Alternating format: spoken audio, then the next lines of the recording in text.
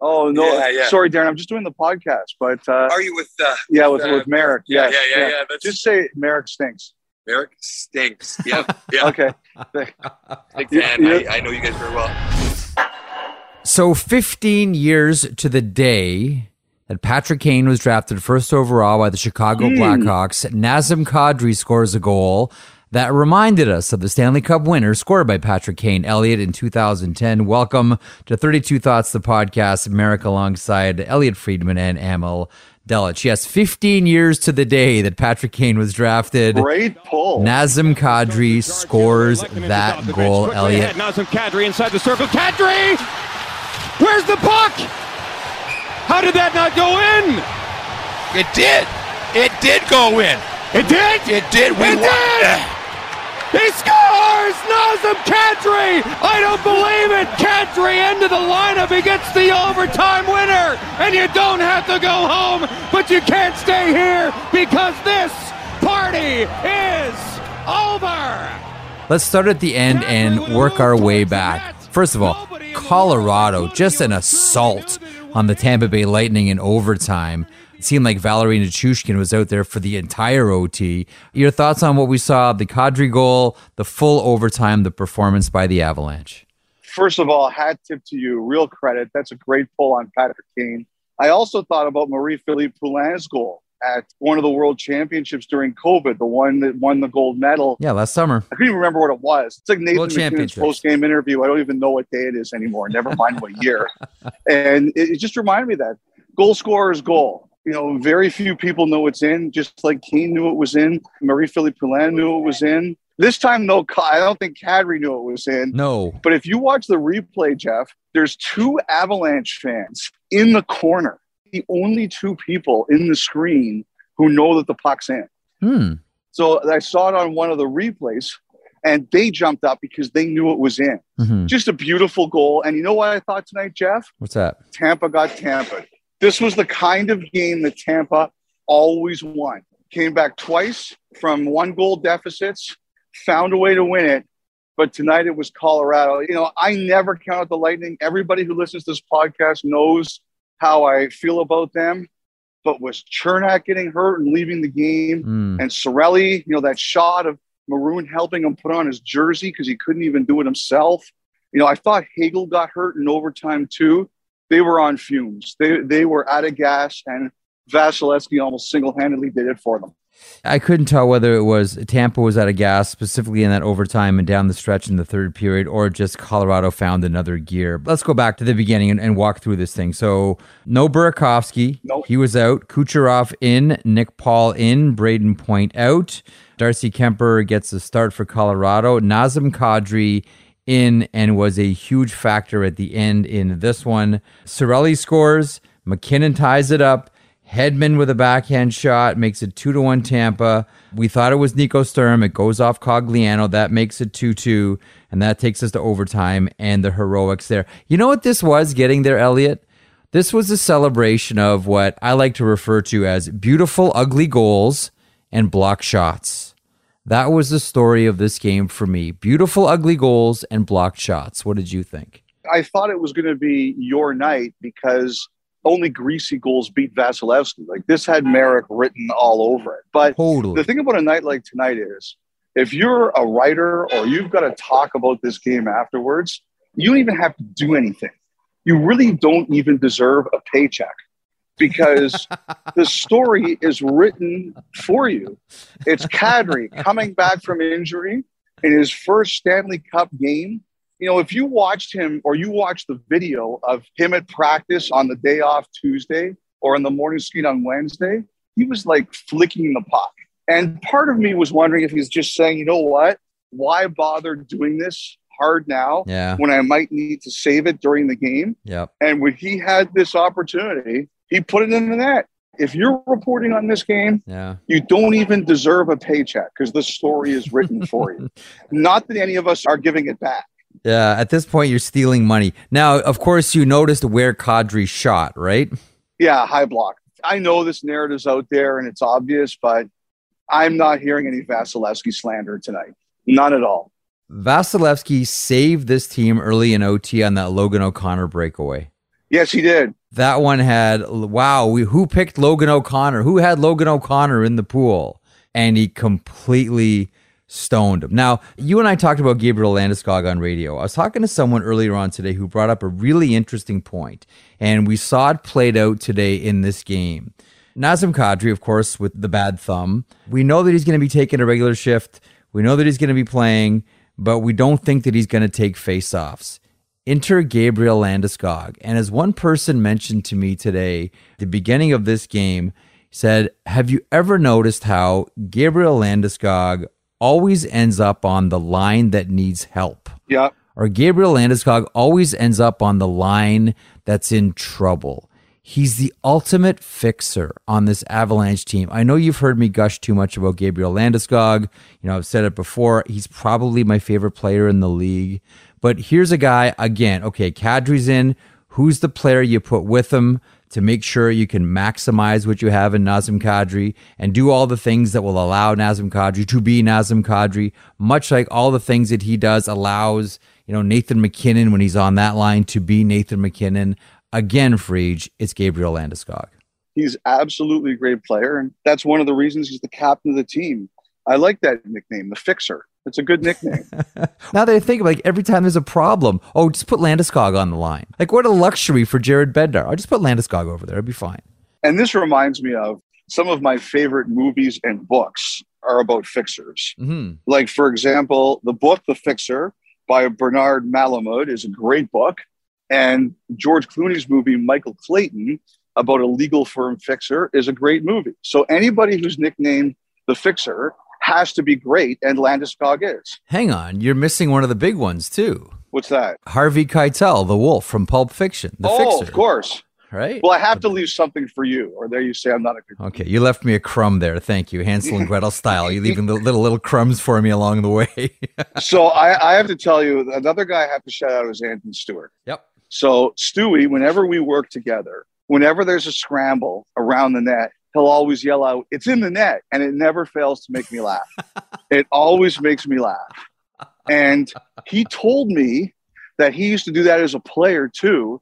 And then one day the officials came up to him and they said, "You have to stop doing that. It's preventing us from doing our jobs properly.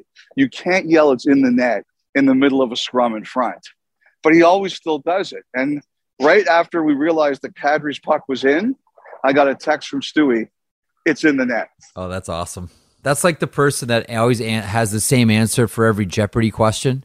Like whatever it is, just keeps repeating the same thing because eventually it's going to be right. Full marks to the Avalanche. They earned this one tonight. They did. They got stronger. Now, I'm not going to say who it was. I don't want to embarrass them.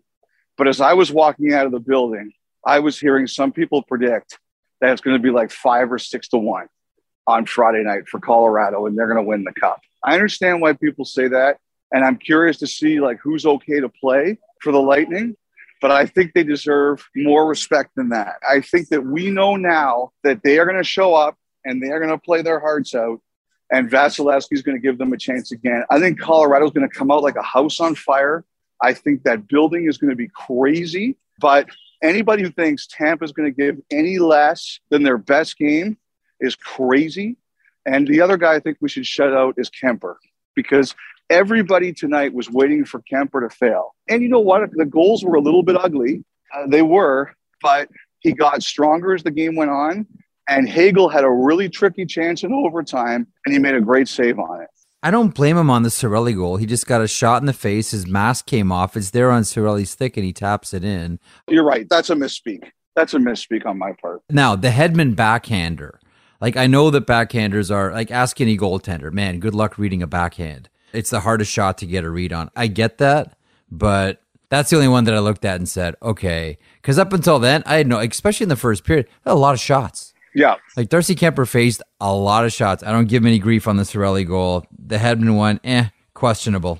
There's nothing wrong with that one. The mask got knocked off. What are you going to do? By the way, that Kemper glove save on Steven Stamkos, further to your point. Oh, yeah. There are moments where you could just feel if this goes in, Tampa can run away with it. Mm-hmm. Kemper makes that save on Stamkos, and all of a sudden, everything is cool. I do want to talk about Chernak and blocking the Nathan MacKinnon shot. And the way that he did it as he turned, you can tell right away, this is not going to be good. I know the story of Colorado in this game was blocking shots, and they did it. The final tally for block shots for the Tampa Bay Lightning was 35. It was a huge story for them, but sometimes it comes at a cost, Elliot. And listen, on Wednesday night, it came at a cost. That takes him down to 5 defensemen, and Cernak has been so valuable for this team. If Tampa is running out of steam or getting tired, that is not going to help at all in the next game. And if Cernak's leaving, oh man, he's really hurt. Like, he tried the old Zdeno Chara, Braden Point, just sit on the bench, and he had to leave for the overtime. I do wonder. They said Point isn't out. I'm curious to see if we're going to see him on Friday night. Although we've seen him walk out of the building. Yeah. He was better Wednesday than he was on Monday, but it's still ginger. One more thing I want to ask you about this game, and then we'll get into some news here, Elliot. The Nick Paul chance with Gabriel Landeskog getting his stick in Nick Paul's hands. The only reason I pause on this one is that we've seen this called every single time. Do you think Tampa has legit gripe here? That turned into a rugby match on both sides. If you saw John Cooper post-game, he was angry, I believe, and I'm pretty sure I'm right, that he thought the Avalanche had too many men on the ice. And just watch this team, what they've gone through and the battling that's gone on, and we're all in this together. Players, coaches, refs, everybody. But it just this one's going to sting much more than others, just because I think it was taken on. It was potential. I don't know. It's hard for me. This is going to be hard for me to speak. I'm going to have to speak. I'll speak with you tomorrow. You're going to see what I mean when you see the winning goal. My heart breaks for the players because we probably still should be playing. I'll be available tomorrow. So, Jeff, I have been soliciting feedback on whether or not this was a good goal. One coach reached out and said he turned to his wife, who he was watching the game with, and said, "Holy bleep, where did Kadri come from?" So he thought it was too many men, and he thinks it should be an automatic review by Toronto in these cases. Well, in this situation, the NHL is at the event. They're at the Stanley Cup final. He thinks it should be an automatic review. Here's another coach saying Kadri gets the puck at the blue line before McKinnon's even off the ice. He agreed with Cooper that he had it right. And he said, "I'm an armchair fan, and I wanted to throw in my 2 cents." Mm-hmm. I had a GM tell me that, yes, he saw 6 guys on the ice for Colorado, but he thought he saw 7 for Tampa Bay. I had one player send me a note saying that was too many men for sure. I have a bunch of Islanders fans in my mentions saying that in Game 7 last year, Yanni Gourde's 1-0 game winner was too many men for Tampa. So this is karma for last year, proving once again that Islanders fans have incredibly long memories. Like, they never forget a thing. So, obviously there's some people who agree with it. Obviously, there's something there.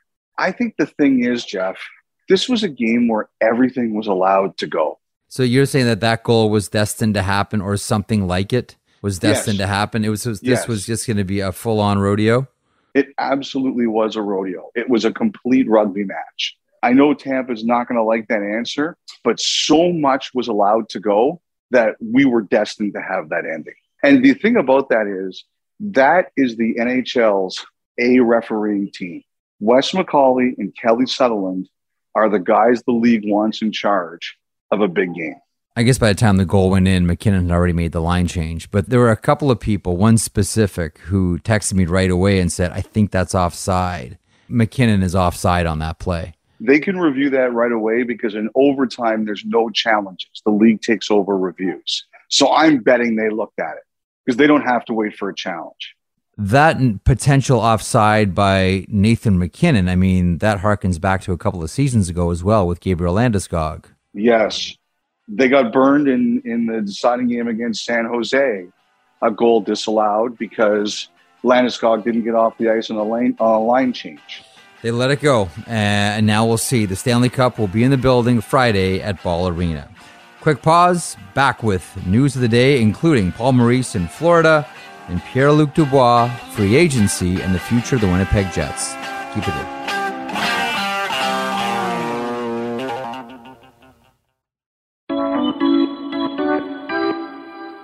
Okay, so there are still some coaching vacancies out there, and we think about Detroit, and we think about Boston, and we think about Chicago, and we think about Winnipeg, but now we can take Florida off that board. Paul Maurice named as the new head coach of the Florida Panthers, to which Elliot Friedman says what? This was a really up and down process and a very confusing process. There were some rumors at the NHL Awards Tuesday night that Maurice was going into Florida. And it just took until the morning for it to come clear. But there were some people at the awards on Tuesday night who said they were hearing it could be Maurice in Florida. I think it depends who you talk to here. I think the Florida version of this is going to be, we wanted to take the emotion out of this. We were incredibly disappointed after the series, and we had to wait not to overreact one way or the other. So we had to do it this way. I believe Brunette has had permission to talk to other teams. I think the problem with that is, I think the other teams looked at it and they said, if Brunette would have his choice, he would rather stay in Florida. So I think he was caught in no man's land.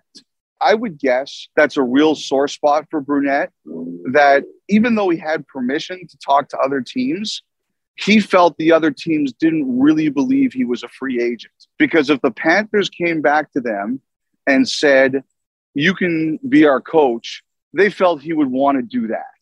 So they didn't really see him as available. Like I said, I believe that's a sore spot for him. The Panthers, what they ultimately decided to do here was they want to win the Stanley Cup. They feel their window is now, and they went with someone more experienced who they felt could bring them a Stanley Cup. And that's a decision they made. I think Brunette is hurt. I think he's disappointed. I don't think he's going to stay. I've heard he's already got options to be an assistant coach next year. I wouldn't be surprised if a team like Philadelphia is one of them. I think he still wants to be a head coach. And I could see a team like Chicago, for example, being interested in him. And I think he would be interested in that job because he's got some history there. Mm-hmm. But the Panthers feel that they handled this properly, took the emotion out of it, and made the best decision for the future of their franchise. I think the Brunette loyalists, and I've not spoken to him, but I would suspect him himself, feel that he was not handled properly.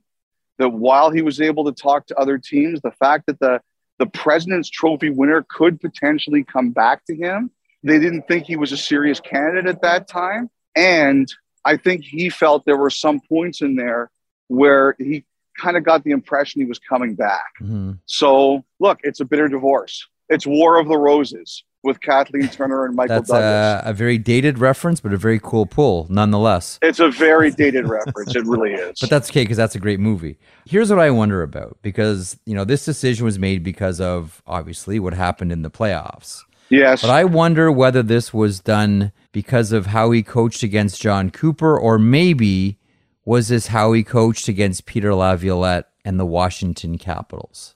Like, losing to Tampa is one thing. I get it. It's a defending Stanley Cup champions. Like, it's hard to play Tampa. I'm not buying that. I get it. I just wonder when the doubt crept in. Was it the Tampa series or was it before? Because don't forget, it wasn't as if they, you know, ripped through the Washington Capitals at all. Like, I just wonder how many seeds of doubt. I don't think that's true. Maybe there's some, Jeff. Like, you could be totally right. But, you know, playoff series are supposed to be hard. They were in trouble in that Washington series. They were down. Washington was doing a great job of clogging up the neutral zone, and they found a way. But to me, that's a good job. You took a team that was experienced, veteran coach, and you found a way to overcome a good tactical plan against you. To me, this is all Tampa. And it's also because of who it was. It's always worse for fans and team when you lose to your rival. And right now, Florida, they're gaining respect. I think they're doing a lot of very good things. But, where you really get measured is against your fiercest rival. Toronto fans were, really pissed off last year because it was Montreal. And they hate losing to Montreal. And so this year, Florida gets wiped out by Tampa. And that makes it worse because it's the big brother of the state pushing you around. I can't imagine the Washington thing was a problem. I really can't. I thought they found a way. Winnipeg Jets. Let's get there. You reported out Pierre-Luc Dubois and his interest in testing free agency. We've talked plenty about the Winnipeg Jets, not just about the coaching search and Barry Trotz, but what this roster looks like next season. Yep. As we record this podcast in the wee hours of Thursday morning, what's the very latest with the Winnipeg Jets? I have a buddy who's a big fan of the Jets. He sent me a note about what a tough day it was because there were reports today, Frank Saravelli reporting that Blake Wheeler is also on the trade block, and I believe that's true. I think the Wheeler thing, though, might be more of a mutual thing.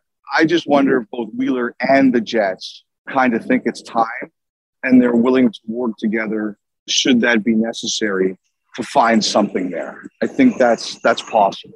Wheeler was the captain. He was a huge part of the team. He was a very popular player in the market. As this person said to me, for a long time, Wheeler was a veteran who stayed in Winnipeg and how meaningful that was to them. Byfuglien stayed in Winnipeg and how meaningful that was to them. And now the possibility that Wheeler could be gone. And the thing with Dubois, he's got 2 years to unrestricted free agency. I believe he plans to test it, and that's what he informed them in 2 years. Mm-hmm. I think the Jets are still hopeful that they can change his mind, and that is their plan. I don't want to put a handicap on it one way or the other, because one thing I've learned is 2 years is a long time. And to predict what's going to happen in 2 years is foolish. The other thing I know is this, is that Kevin Cheveldayoff hung on to Jacob Trouba when there were a lot of rumors about what Trouba wanted to do, and he hung on to him until he absolutely had to trade him. I don't believe there's a trade request here from Dubois. I don't think he did that. I think he just said he's going to leave it open for a couple of years. But it'll be interesting to see if Cheveldayoff tries to show that there's reason to stay or he decides to make a move. He's been really patient. And like I said, the reaction I got, which is that the Jets hope Dubois will be a Jet for a long time, that says to me that at least they're considering the possibility of, can we make this work in a way that makes him happy? It was interesting when I spoke to Kevin Cheveldayoff at the Combine in Buffalo a couple of weeks ago, and maybe it's just because we're at the Combine and so we're all talking about prospects and the draft and everything. But he did focus a lot of the conversation about the Winnipeg Jets around Cole Perfetti and Ville Heinola and moving in younger players and putting the accent on this next wave or next generation of Winnipeg Jets. I don't think that they're going to go through the classic rebuild here in Winnipeg, but it does, like if you're Pierre-Luc Dubois, you're probably going to have to get used to seeing a lot of new faces and a lot of new players coming into that dressing room in the next couple of seasons. So I wonder if that tempers anything about how Pierre-Luc Dubois feels or what his decision is going to be. It sounds like the next couple of years, Winnipeg is going to try to, restock the prospect cupboards. And we talked about Chaz Lucius. There's another name that he went out of his way to mention as well. It sounds like they're going to start to move in some younger players here for each. I think it comes at a really hard time for the Jets. I don't know if we've talked about this before on the pod, but if we haven't, we'll do it again. I had someone who called me recently, and they just said, you have no idea how hard a season this was in Manitoba. Like other places, no fans. Forget the on-ice stuff for a second. But also, it was a really challenging thing, the Jets, to navigate their fan base. I mean, who wanted vaccination and who didn't, and who wanted masks in the arena and who didn't. And I'm not interested in the debates over, what is right and what is wrong, because we all have our positions and nobody's position is changing. But if you're a big business that needs to manage this person said to me, You have no idea what a hard challenge that was. And you know what? That's fair. I probably don't. But he said that was huge stress for the Jets because you want to get your fans back in the building. You want to appeal to them to get them back in the building. And you're not even only worried about just the product on the ice. You're also dealing with that, which I understand was a huge issue. And so now you're moving past this, and we're finally moving in a direction here where you think that problem isn't going to be as severe. And then you get all this. And it's been really challenging for them. And, they're also winning on Trotz. We'll see where that goes. But every franchise gets its challenges. Jets are weathering some really tough ones right here. People can say, well, the Jets are right about this, the Jets are wrong about that. I think some of them are also just about coming out of COVID and the challenges they faced. And it really stressed them out and strained a lot of things. And I wouldn't want to have to be a person who was navigating that kind of challenge. And, Friedge, and I don't think that the Barry Trotz decision or their desire to hire Barry Trotz has anything to do with marketing. I don't think that's why they're doing it. I think he's an excellent coach and they feel he would significantly help this team. But to what you're saying, I think the Winnipeg Jets need a really good news story right there. And a sidebar of hiring Barry Trotz, A, because he's a great coach, but also B, because he's a Manitoban, does a lot for this organization. Yeah. I don't think you're just hiring a coach here. Again, I don't want to confuse anything. One, you're hiring him because he's a good coach, if you can get him. But two, the sidebar to this is it's a great story in Manitoba. The local boy comes back. Yeah. I think that's what Winnipeg needs right now. They need a good news story.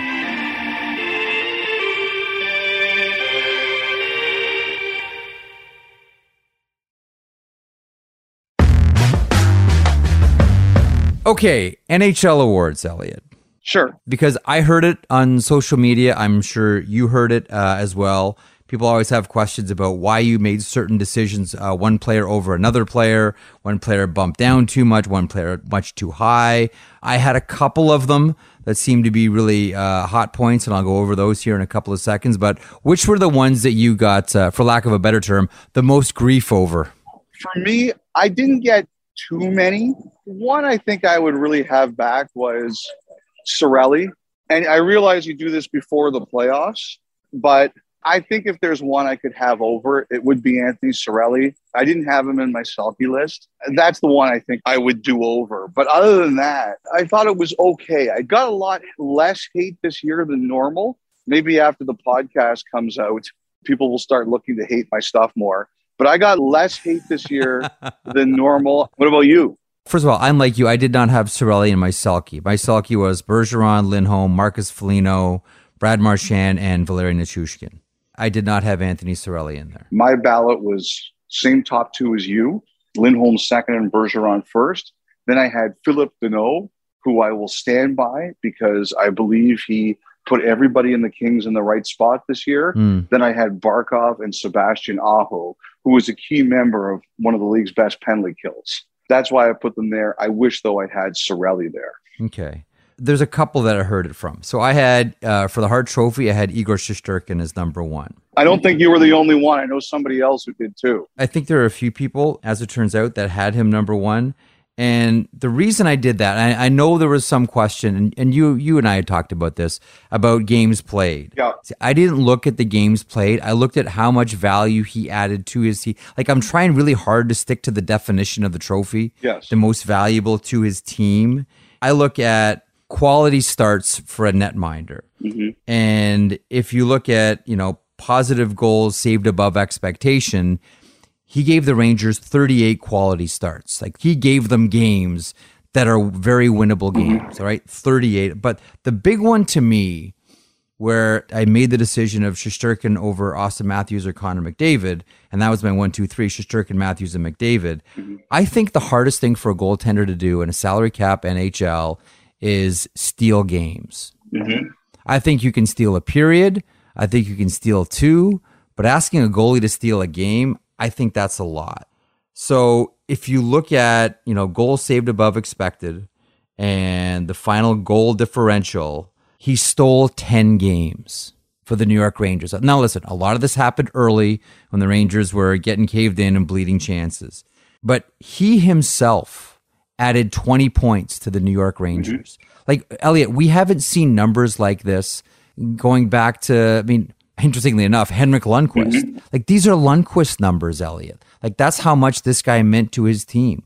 Like, think back to the beginning of the season. Rangers would win all these games. They'd get totally caved in, and we'd all say, it's a good thing they have Igor Shesterkin because they had no business being in this one. Yeah. The big one for me is single-handedly, he gave this team 20 points and 38 quality starts.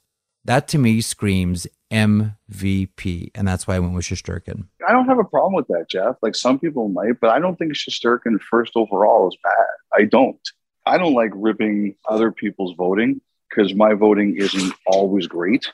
There was some weird stuff this year. There's no question about that. Like, I mean, McDavid and Matthews were low or off the ballot in some places.